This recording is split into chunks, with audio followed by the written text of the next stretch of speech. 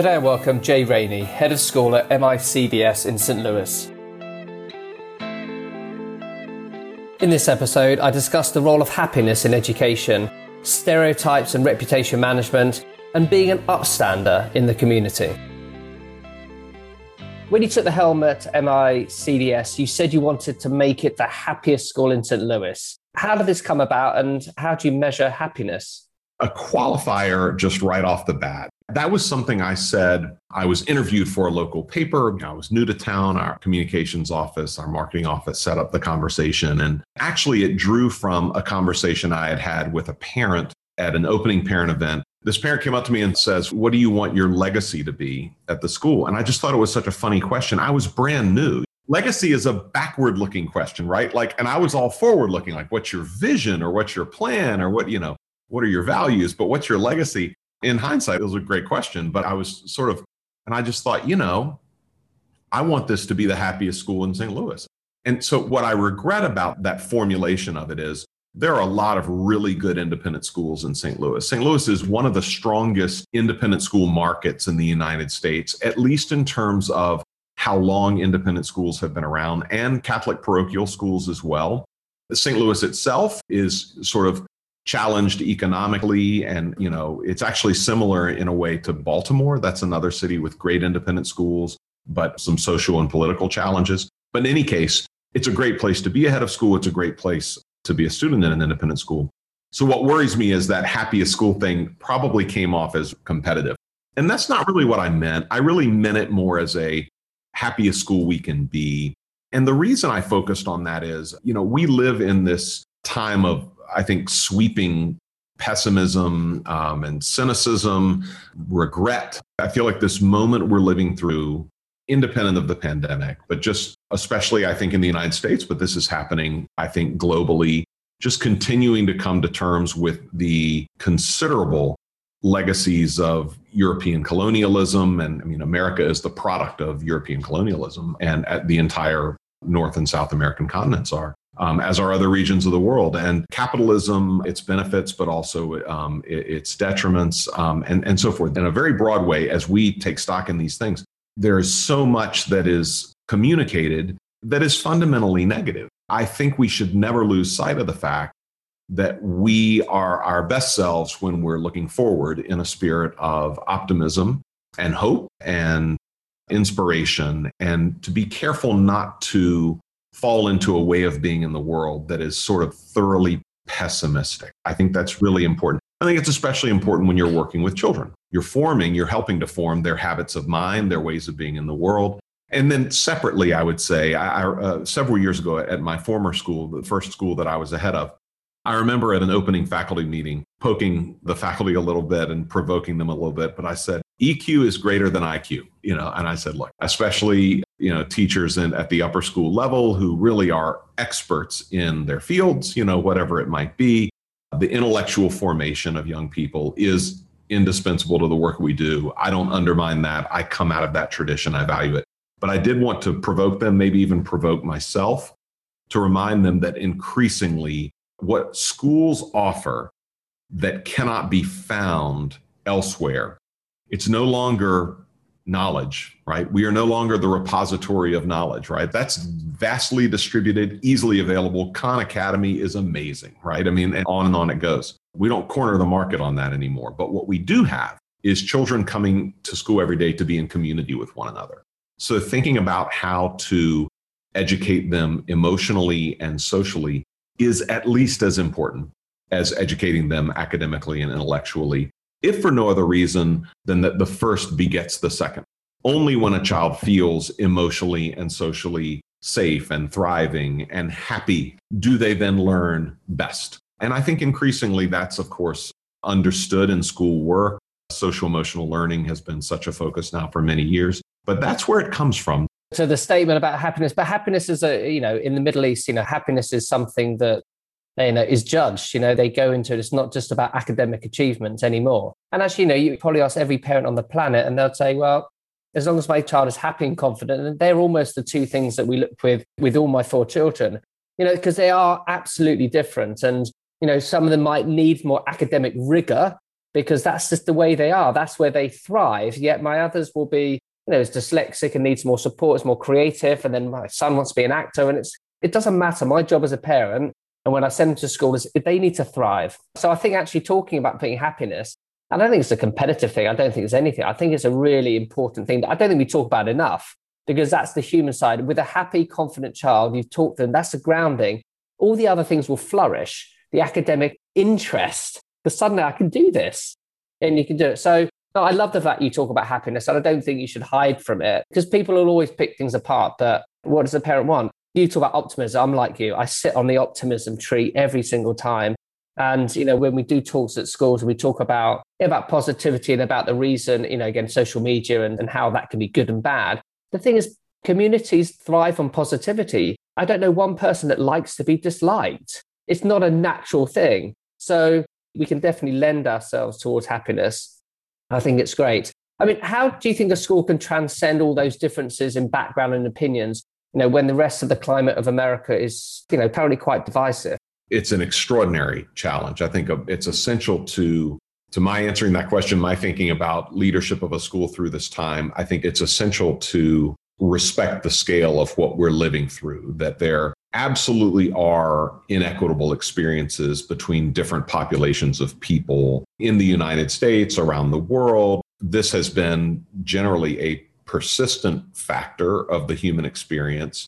The challenge we face in America is that our entire foundation aspires to a vision of democracy and human equality and uplift and so forth. And we have a very hard time in our country coming to terms, again, with those legacies of colonialism and capitalism, specifically slavery in our country. It's often noted to people in the United States that if you go to Berlin, you cannot escape the memorial, and the recognition of the extraordinary crime of the Holocaust, or if you go to South Africa and so forth. But here, it is much harder for us to have these conversations. It is necessary at a school that we have these conversations. What I will say is that so much of the pressure that is on schools right now is to have those conversations in terms of a vocabulary that is essentially new. And I don't dismiss that vocabulary. So when I think about some of these words are words we've now used for a long time, but diversity and inclusivity and equity and social justice is increasingly discussed. The word belonging often comes in there. Belonging is a word I quite like. But many of these terms come out of the academy, they come out of higher ed, specific university faculties, or they come out of our political discourse, and they're very politically aimed. So I want to approach this conversation and this experience of understanding each other as thoroughly as we can, despite our differences. I always want to approach it in very fundamental ways. So I actually sent an email to a parent at the school not long ago who was asking questions along these lines. And I found myself writing these words. I said, an older word than anti-racism is love. And an older word or a habit than checking your privilege is just humility. An older practice than allyship is compassion. An older virtue than upstanding is courage. And so I found myself saying these things, and I found that, okay, that's an essential part of my vision of leadership, which is not to say that words like those don't play a role. I mean, Kendi's work on anti-racism, it sells off the shelves. It's fundamentally part of the conversation in the United States right now and perhaps around the world. But working in a school and working with children and working in community, I think it's so essential to talk about love of one another, to talk about compassion and care and courage and kindness, these words that have not been infected by a more kind of abstract intellectual discourse or by a more emotional political discourse, but that are just fundamental human virtues. I think that's where we have to begin.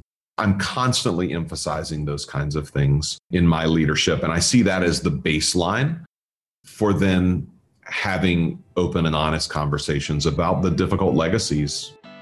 I hope you're enjoying the Inspiring Schools podcast. We're always on the hunt for guests with vision and a desire to share them. If you'd like to be involved or know of someone with great ideas at a school near you, please drop me an email to podcast@interactiveschools.com and my team will be in touch.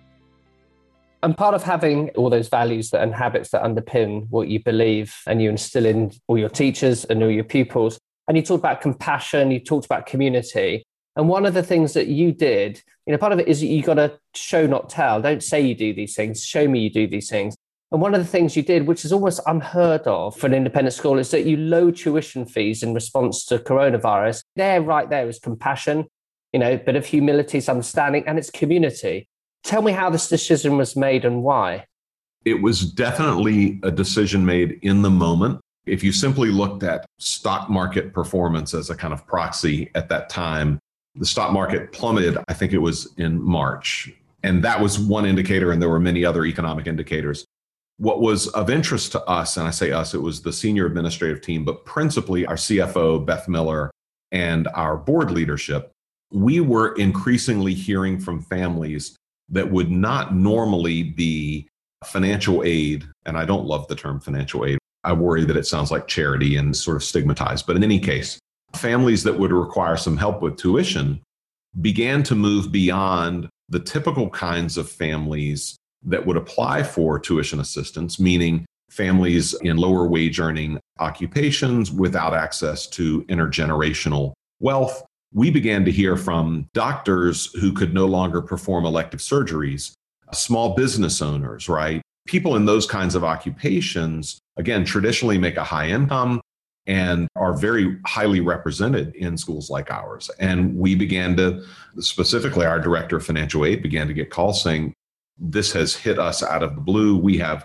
3 children at the school. We're worried about tuition next year and so forth. So there were those indicators. And then, yes, it's as you said, I've often thought about that decision in comparison to tuition remission, the tuition remission benefit for employees, the amount of tuition that's forgiven for employees to send their children to a school. And I've known for a very long time that the perfect economic policy for tuition remission is no policy. Economically, you should just say to your teachers, if you have need, you should apply for assistance the way that any family would. And if you qualify, you will get the assistance that you need. That's a perfect economic policy, and it's a terrible psychological or morale type of policy. The perfect morale policy is that the students can go for free because the teachers rather put so much blood, sweat, and tears into their work, right? So somewhere in the middle is where you balance that economic interest with the interest in morale. I think there's a similar thing going on here where really the great majority of families that we extended that $2,000 tuition credit to did not really need it. They managed through. And of course, in hindsight, I mentioned small businesses, I mentioned physicians, they recovered relatively quickly. They were not long-term economic effects. The real long-term economic effects, of course, are hitting the population of people that historically do need tuition assistance now are going to need even more of it. In hindsight, I don't know whether we would do it again because I don't know that it really was necessary. But in that moment, like so many of the decisions that we had to make during the pandemic, in the moment, it felt like absolutely the right decision. A show of compassion, going ahead and granting it before waiting to see how the economy would recover. Kind of, we're all in this together. This is something we're doing for you. I don't regret it at all. Very few schools did it. I'm not sure it was necessary. I do think it signaled to a lot of people that we were doing what we could to indicate solidarity. And that's the difficulty. You have to make decisions in the moment. That's what leadership is called for. And it's interesting to see which way schools went. Some reacted very quickly, those with great endowments, particularly UK as well. It was a no-brainer. It was like, look, we have deep pockets, the community mean everything. We'll just offer something right off the bat. And I thought that was, whilst it was good, again, it was premature because we didn't have any facts. It was a reaction rather than probably in hindsight, it's look, we understand so some of you are going to suffer more than others. Let's just see how this pans out. If you need help right now, then let us know. We want a school standing also at the end of it. And some schools didn't have the deep pockets to do it. And they were like, look, we can't really afford to because we need to be here to provide an education for kids next year. That's leadership. You make decisions and you've got to look back and learn from history and go, okay, if this happened again, how would we shape it differently? But it's great that you went down that move. That just kind of sits into your moral compass as to it felt like the right thing to do. And that's a human decision. I want to talk about upstander because you've talked about how everyone should be an upstander, speaking up in the face of unkindness or cruelty. How have your own experiences solidified this belief? I mentioned earlier, I think I said an older word than, upstanding is courage. And so again, upstander is a kind of a term of art that has arisen in, I guess it's of relatively recent origin, but it's so clear what it means. It's a word I'm very comfortable with. And as you've noted, I actually, yes, in speaking to our middle school, I think it was pre-pandemic, I gave a talk to them and talked about how important it is to have that courage and to stand up. And in my own background, I grew up in a small town in Virginia. There was literally the side of the railroad tracks where people lived in poverty, and there was the side where people didn't live in poverty. And almost everyone on the side of the railroad tracks where you lived in poverty was Black. And I was aware of that almost intrinsically throughout my upbringing. And, when I was talking to the students about my own background and missed opportunities in my childhood to be an upstander, there are many. I'm confident, and there are many that I can't remember, I'm sure, but I'm sure that there were many, many times where I was in the presence of someone who made a racially insensitive comment or a blatantly racist comment or joke, and I didn't say anything or do anything. There's this, I don't know if you've heard of the country musician Jason Isbell. He's sort of critically acclaimed. I like his music a lot, but he released a song a few years ago called White Man's World. And there's this line in it where he's taking himself to task. And he says, essentially, I'm tired of being the white man who pretends not to hear another white man's joke, right? And that line really resonated with me because certainly I was that person in many cases in my upbringing. There were other times where I stood up, but typically by that point, I was an adult. I had kind of a confidence to me. So when I was thinking about them and like being in their shoes the way I was, what I've spent a lot of time examining is the fact that by the time I was old enough, growing up in a southern small town, to learn about things like Jim Crow legislation, separate drinking fountains and movie theater seats and so forth, it made sense to me already. That really is something I have to work hard to understand. That by the time I was old enough to learn about those things, my mind had already figured out erroneously that sorting people by race made sense. There was some sort of reason to do this. And I didn't even examine that. I had to really unlearn that over the course of my education and upbringing. It's hard to unlearn it. I actually spent the first 6 years of my life in South Africa. My 3 brothers were all born in South Africa. So, I've got friends and I'm back there quite often. But, how do you unlearn that it's the environment, the place, the people, the old-fashioned values? And it's not right. I almost find it quite awkward sometimes. I almost overthink things now. Then it becomes unnatural. And then that shouldn't be a place to be anyway. And sometimes I'd rather try and say the right thing and get it wrong and, and someone point it out. But your points about being upset, I like that term. I don't think we are enough. It must be very difficult to teach that, particularly as a teenager who is developing and everything's about peer pressure. It's very difficult to stand on your own. How do you go about that critical piece of childhood? So I think you're exactly right. Some children, human beings, naturally at a very young age are going to have a capacity for courage despite social pressure that others don't. Look at someone like Greta Thunberg, right? And where does that come from, right? You can't depend on that universally because children are children. Reflecting on my own childhood, I regret that I didn't have greater strength when I was, say, 11 or 12 years old. I think what our job to do as schools is to inculcate our programs, our student experience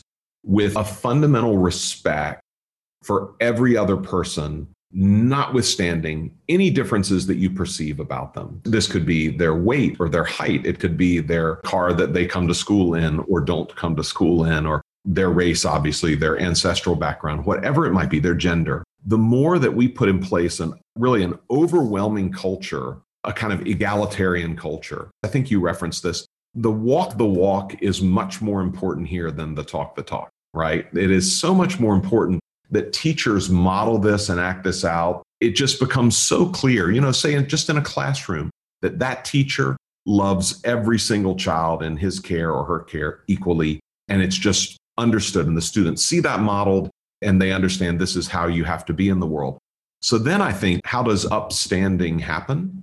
It happens in part because of that courage that some students are going to find easier to tap than others. But it happens much more naturally if the overwhelming culture, again, is egalitarian, meaning that it's countercultural to say something insensitive. it would be uncool, basically. It would be so inappropriate that it would be just such a foreign thing for you to say in this really healthy social environment. I think that's what has to happen. I used to teach English. Walt Whitman, Leaves of Grass is a good example of this generally. I mean, that's sort of his master work. But the way he talks about people, no matter their differences, no matter, it could be a man walking with a limp, it could be a slave on an auction block. He observed that, wrote about that. Young men and women in love, young men and men in love, whatever he observed, he talked about all of those characters so passionately, so empathetically, compassionately, right? And I've often thought, if we could just get everyone to see other people the way Walt Whitman saw other people, always their dignity first. I think that's most of the battle toward overcoming the legacy inequities that we endure in the world. Jay, it's amazing how time flies. I know we could talk on this and many other subjects for a long, long time. It's been illuminating. It's been brilliant. I think your views and your articulation of the values that you believe in education and what you do it really shines through, and I've thoroughly enjoyed it. So thanks ever so much for finding the time. You can connect with me on Twitter, Instagram, and via LinkedIn. Remember, keep inspiring schools. We need more future school thinking now.